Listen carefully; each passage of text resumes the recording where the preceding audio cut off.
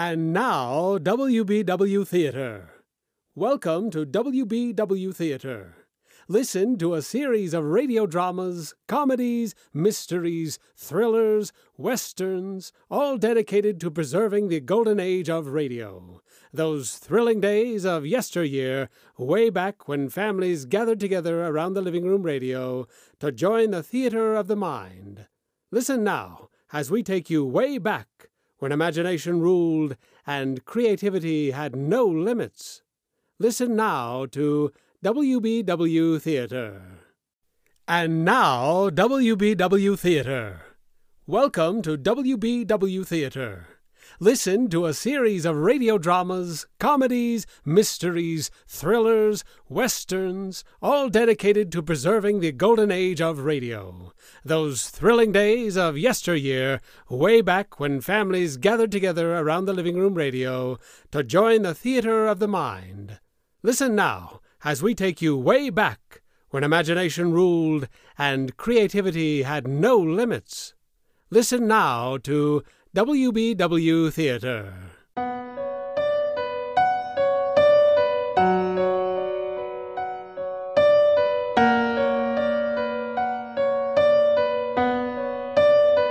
The Columbia Network takes pleasure in bringing you Suspense, Columbia's parade of outstanding thrillers, produced and directed by William Spear and scored by Bernard Herrmann.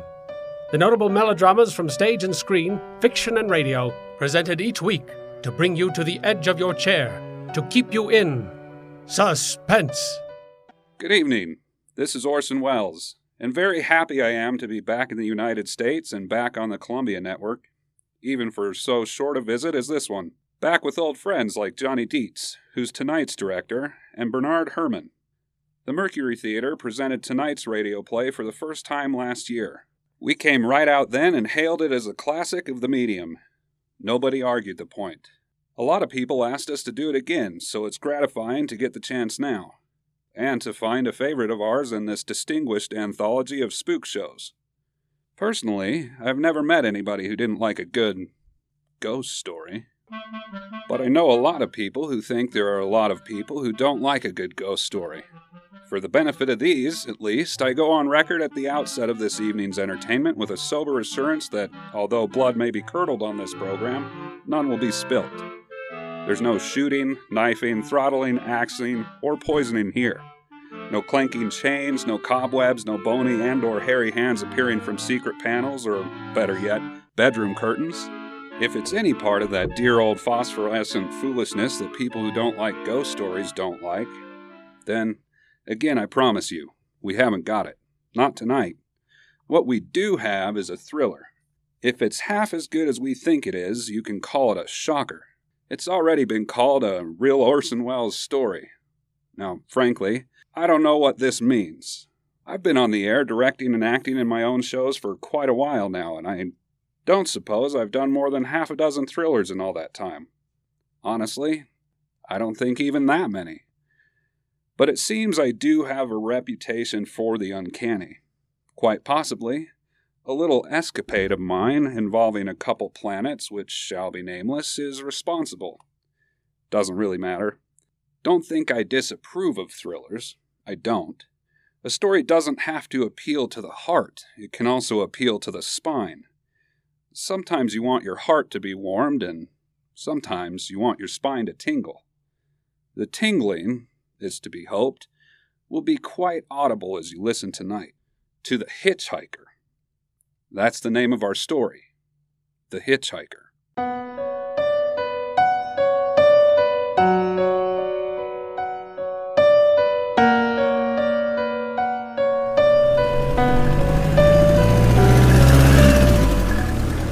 I'm in an auto camp on Route 66, just west of Gallup, New Mexico.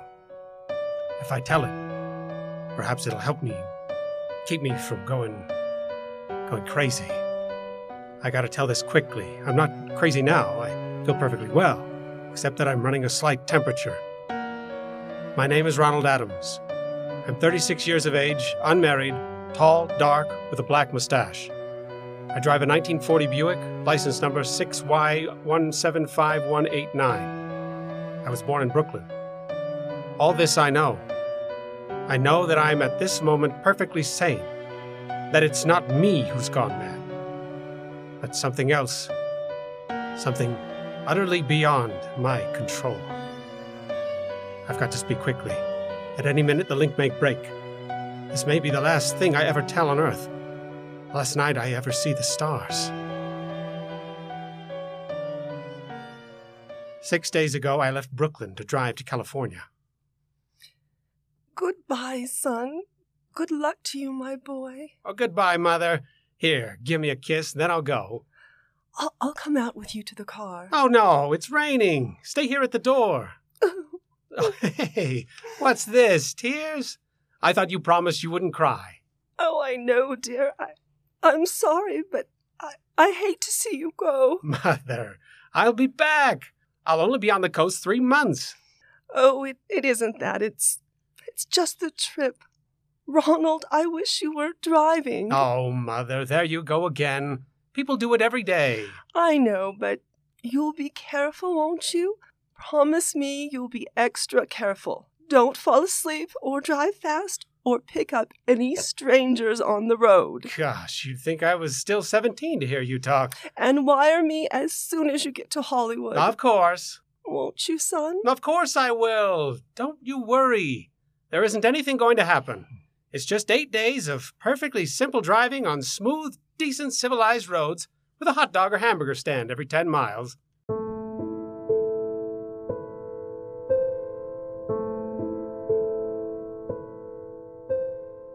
I was in fine spirits. The drive ahead of me, even the loneliness, seemed like a lark. But I reckoned without him. Crossing Brooklyn Bridge that morning in the rain, I saw a man leaning against the cables. He seemed to be waiting for a lift. There were spots of fresh rain on his shoulders. He was carrying a cheap overnight bag in one hand.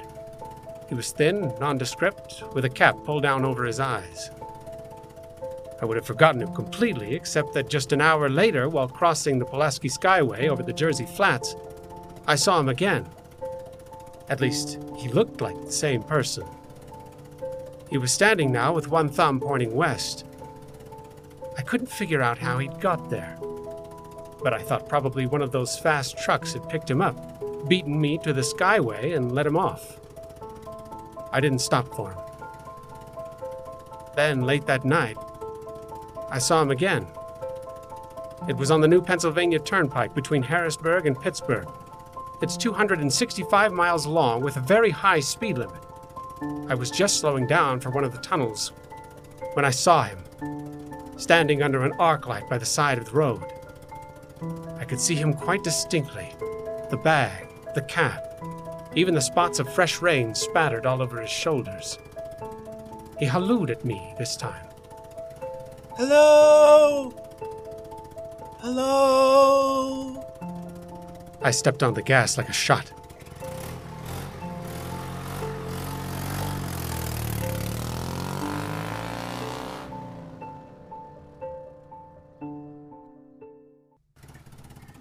It's lonely country through the Alleghenies, and I had no intention of stopping. Besides, coincidences, or whatever it was, gave me the willies. I stopped at the next gas station.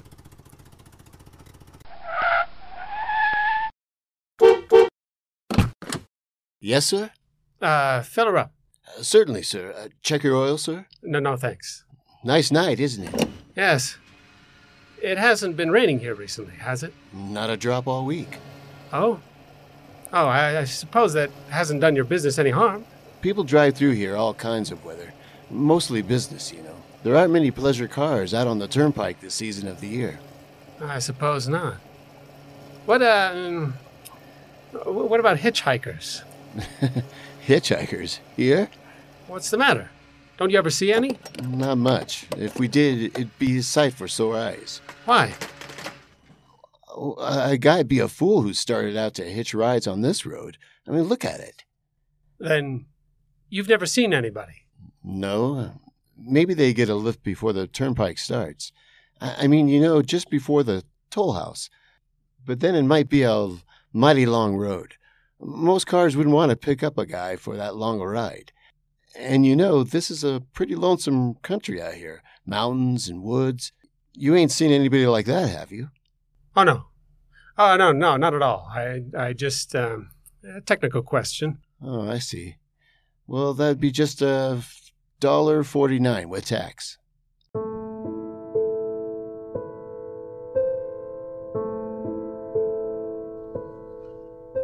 The thing gradually passed through my mind as sheer coincidence. I had a good night's sleep in Pittsburgh. I didn't think about the man all next day, until just outside of Zanesville, Ohio. I saw him again.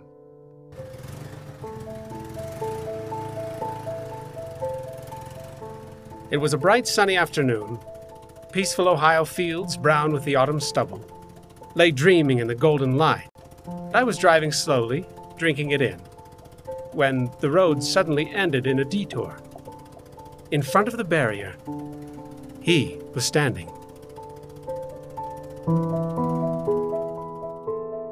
Let me explain about his appearance before I go on.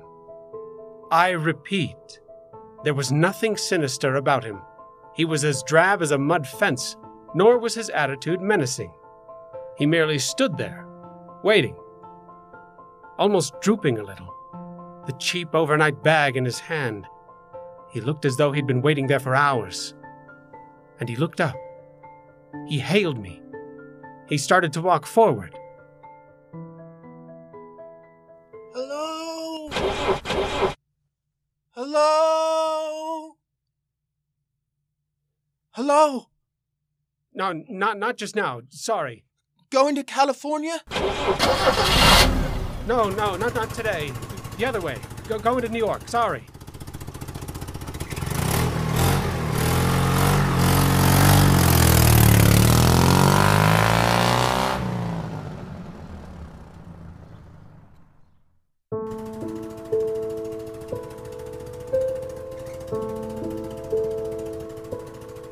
After I got the car back on the road again, I felt like a fool. Yet the thought of picking him up, of having him sit beside me, was somehow unbearable. At the same time, I felt more than ever unspeakably alone. Hour after hour went by. The fields, the towns, ticked off one by one. The light changed. I knew now that I was going to see him again. And though I dreaded the sight, I caught myself searching the side of the road, waiting for him to appear. Yeah? What is it? What do you want? You sell sandwiches and pop here, don't you? Yeah, we do in the daytime, but we're closed up for now, for the night. I know, but I was wondering if you could possibly let me have a cup of coffee. Black coffee. No, not this time of night, mister. My wife's the cook, and she's in bed. No, don't shut the door. Please, listen. Just a minute ago, there was a man standing here, right beside this stand, a suspicious man. I don't mean to disturb you. You see, I was driving along when I just happened to look, and there he was. What was he doing? Well, nothing. You been taking a nip? That's what you've been doing. Now on your way, before I call out Sheriff Oakes. I got into the car again and drove on slowly. I was beginning to hate the car. If I could have found a place to stop, to rest a little, I was in the Ozark Mountains of Missouri now. A few resort places were closed. Only an occasional log cabin seemingly deserted. That's all that broke the monotony of the wild, wooded landscape. I had seen him at that roadside stand. I knew I'd see him again, maybe at the next turn of the road. I knew that when I saw him next, I would run him down.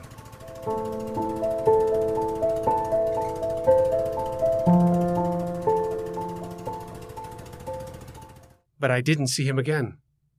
I didn't see him until late next afternoon. I'd stopped the car at a sleepy little junction just across the border into Oklahoma to let a train pass by when he appeared across the tracks, leaning against a telephone pole.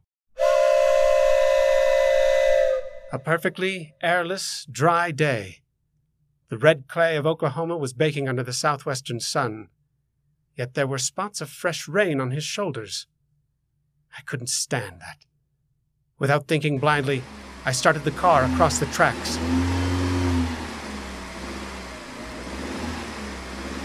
He didn't even look up at me. He was staring at the ground. I stepped on the gas hard, veering the wheel sharply towards him. I could hear the train in the distance now, but I didn't care.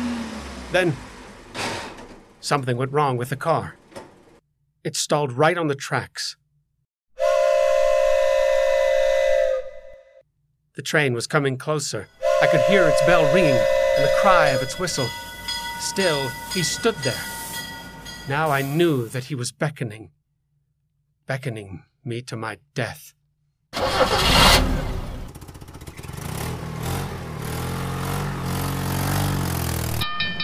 Well, I frustrated him that time. The starter worked at last. I managed to back up. When the train passed, he was gone. I was all alone in the hot, dry afternoon.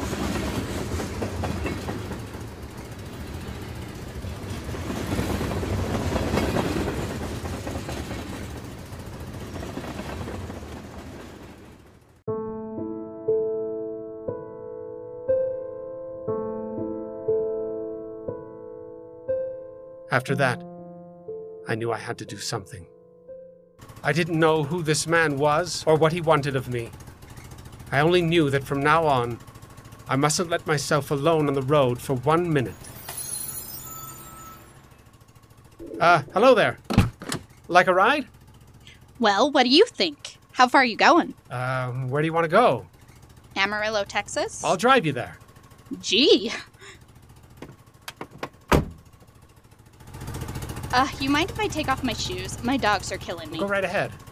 Oh, gee, what a break this is. Hitchhike much? Sure, only it's tough sometimes in these great open spaces to get the break. Yeah, I should think it would be. Though I'll bet you get a good pickup in a fast car. If you did, you could get places faster than, say, another person in another car, couldn't you? I don't get you. Well, take me, for instance. Suppose I'm driving across the country, say at a nice steady clip about 45 miles an hour. Couldn't a girl like you, just standing beside the road waiting for a lift, beat me to town or any town, provided she got picked up every time in a car doing from 65 to 70 miles an hour? I don't know. What difference does it make? Oh, no difference. It's just a crazy idea I had sitting here in the car. Oh, ho ho.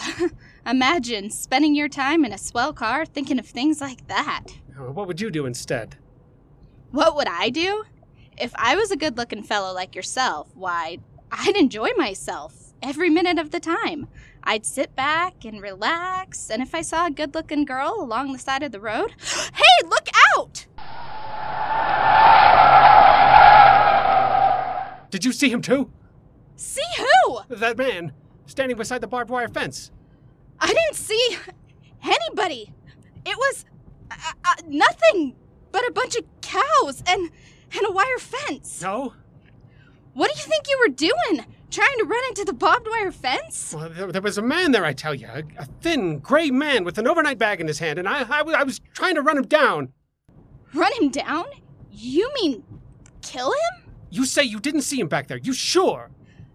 I didn't see a soul. And as far as that's concerned, Watch for him next time. Keep watching. Keep your eyes peeled on the road. He'll turn up again. Maybe any minute now. There, look.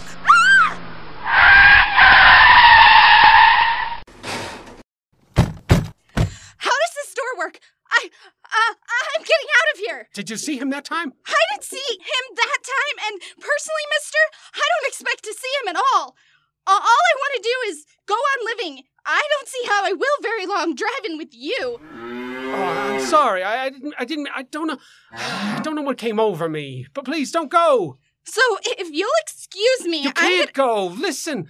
How would you like to go to California? I'll drive you to California. Seeing pink elephants all the way? No thanks. Thanks just the same. Listen, please, just 1 minute, please. You know what I think you need, big boy? Not a girlfriend, just a good dose of sleep. Please. There, I got it now. No, you can't go, please. Leave your hands off me! Do you hear me? Leave your hands off me! She ran from me, as though I were a monster. A few minutes later, I saw a passing truck pick her up. I knew then that I was utterly alone. I was in the heart of the great Texas prairies. There wasn't a car on the road after the truck went by. I tried to figure out what to do, how to get a hold of myself. If I could find a place to rest, or even if I could sleep right here in the car for a few hours along the side of the road. I was getting my winter overcoat out the back seat to use as a blanket when I saw him coming toward me, emerging from the herd of moving steer. Hello?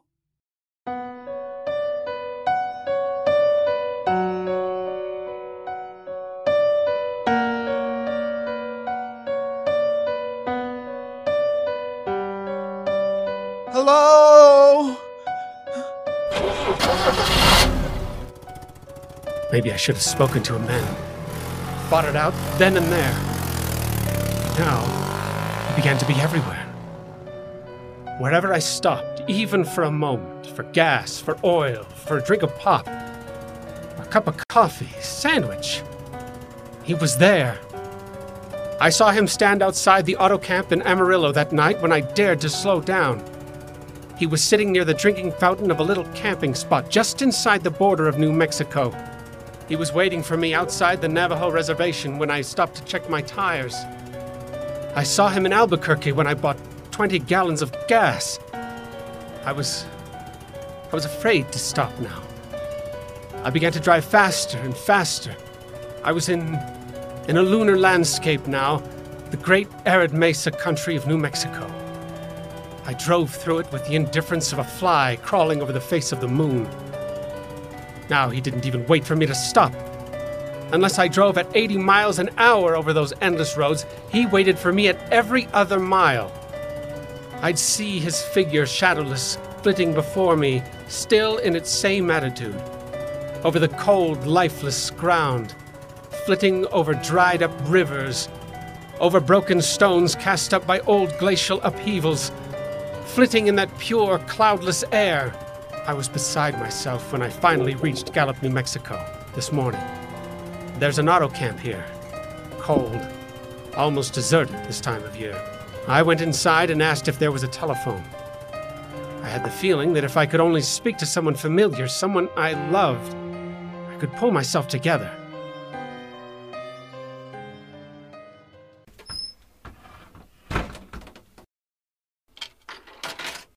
Your call, please. Long distance. Long distance? Certainly. This is long distance. I'd like to put a call to my home in Brooklyn, New York. I'm Ronald Adams. Number is Beechwood 20828. Certainly. I'll try to get it for you.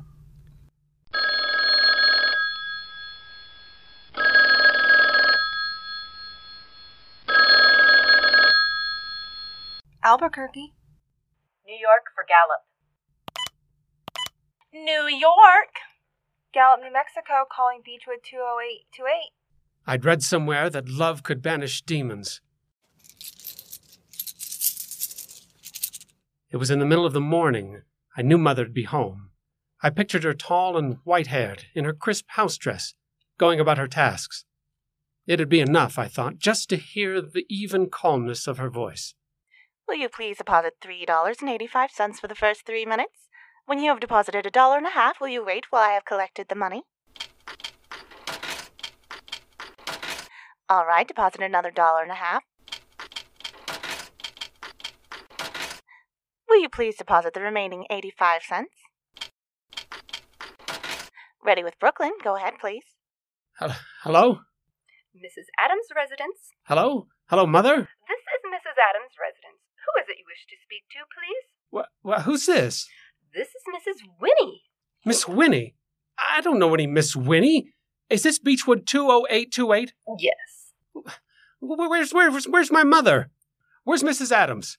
Mrs. Adams is not at home. She's still in the hospital. The hospital? Yes. Who is this calling, please? Is it a member of the family? What's she in the hospital for? She's been prostrated for 5 days. Nervous breakdown. But who is this calling? Nervous breakdown? Well, my mother was never nervous. It's all taken place since the death of her oldest son, Ronald. Death of her oldest son, Ronald. Hey, what is this? What number is this? This is Beechwood 20828.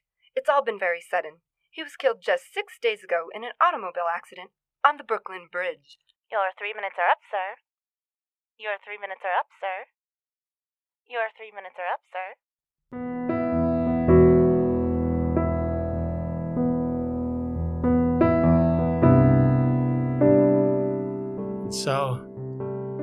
So I'm sitting here in this deserted auto camp in Gallup, New Mexico. I'm trying to think. Trying to get hold of myself. Otherwise, I'm going to go crazy. Outside, it's night. The vast, soulless night of New Mexico. 1,000,000 stars are in the sky.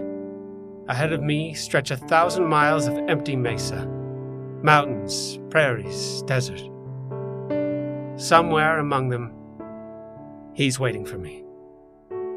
Somewhere I shall know who he is and who I am.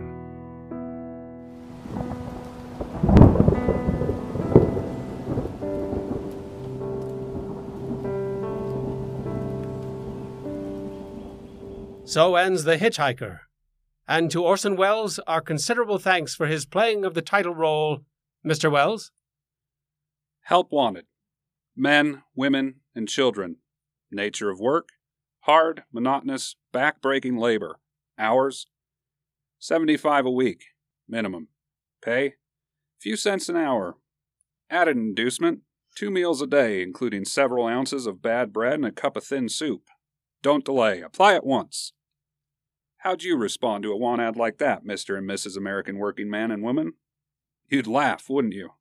And throw the paper in the trash basket. Dismiss the whole advertisement as some kind of joke. But believe me, it's no joke. It's a simple statement of the working conditions that exist today in Nazi Germany and the conquered countries under Nazi rule. It's also an exact statement of the working conditions that'll be imposed on you and every member of your family if the Nazis win this war. You yourself personally can stop them from winning, as you know. You don't have to give up your well-paid job to do it. You needn't have to be a soldier or a sailor or an airman or a nurse or a war worker to ensure American victory. Uncle Sam doesn't ask plain, ordinary, hard-working citizens like you to give him anything. All this he does ask, very seriously and very urgently, is that you loan him 10 cents out of every dollar you make. That's all there is to it. Lend Uncle Sam a dime to win this war, and he'll pay you back with interest when he's won it. The easiest, most convenient way to lend him these dimes is to enroll in the payroll savings plan. Just tell your boss to deduct 10 cents from every dollar he pays you and lend it to Uncle Sam in your name. Sign up for this simple savings plan today, and when victory comes, you'll have war bonds in your pockets instead of Axis bonds on your wrists. Suspense will be heard again 2 weeks from tonight. Next Wednesday night, September 9th, the Columbia Broadcasting System will present over many of these stations at 9:30 p.m. Eastern Wartime an address by W. Averell Harriman, the United States Lend-Lease Administrator in London. Mr. Harriman, as the personal representative of the President of the United States, attending the Moscow conferences between Winston Churchill and Joseph Stalin. Next Wednesday's broadcast will be Mr. Harriman's first public address since his return to this country. Suspense!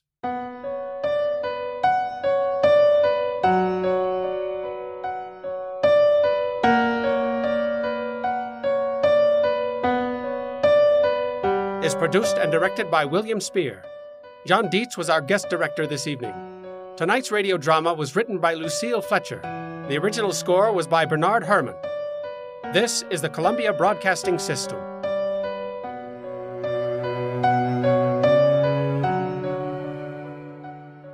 Join us again as we bring you exciting thrills and adventure, rip-roaring comedy, and shoot-'em-up westerns and gangbusters.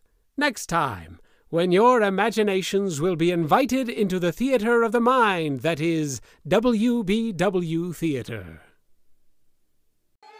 Join us again as we bring you exciting thrills and adventure, rip-roaring comedy, and shoot-'em-up westerns and gangbusters.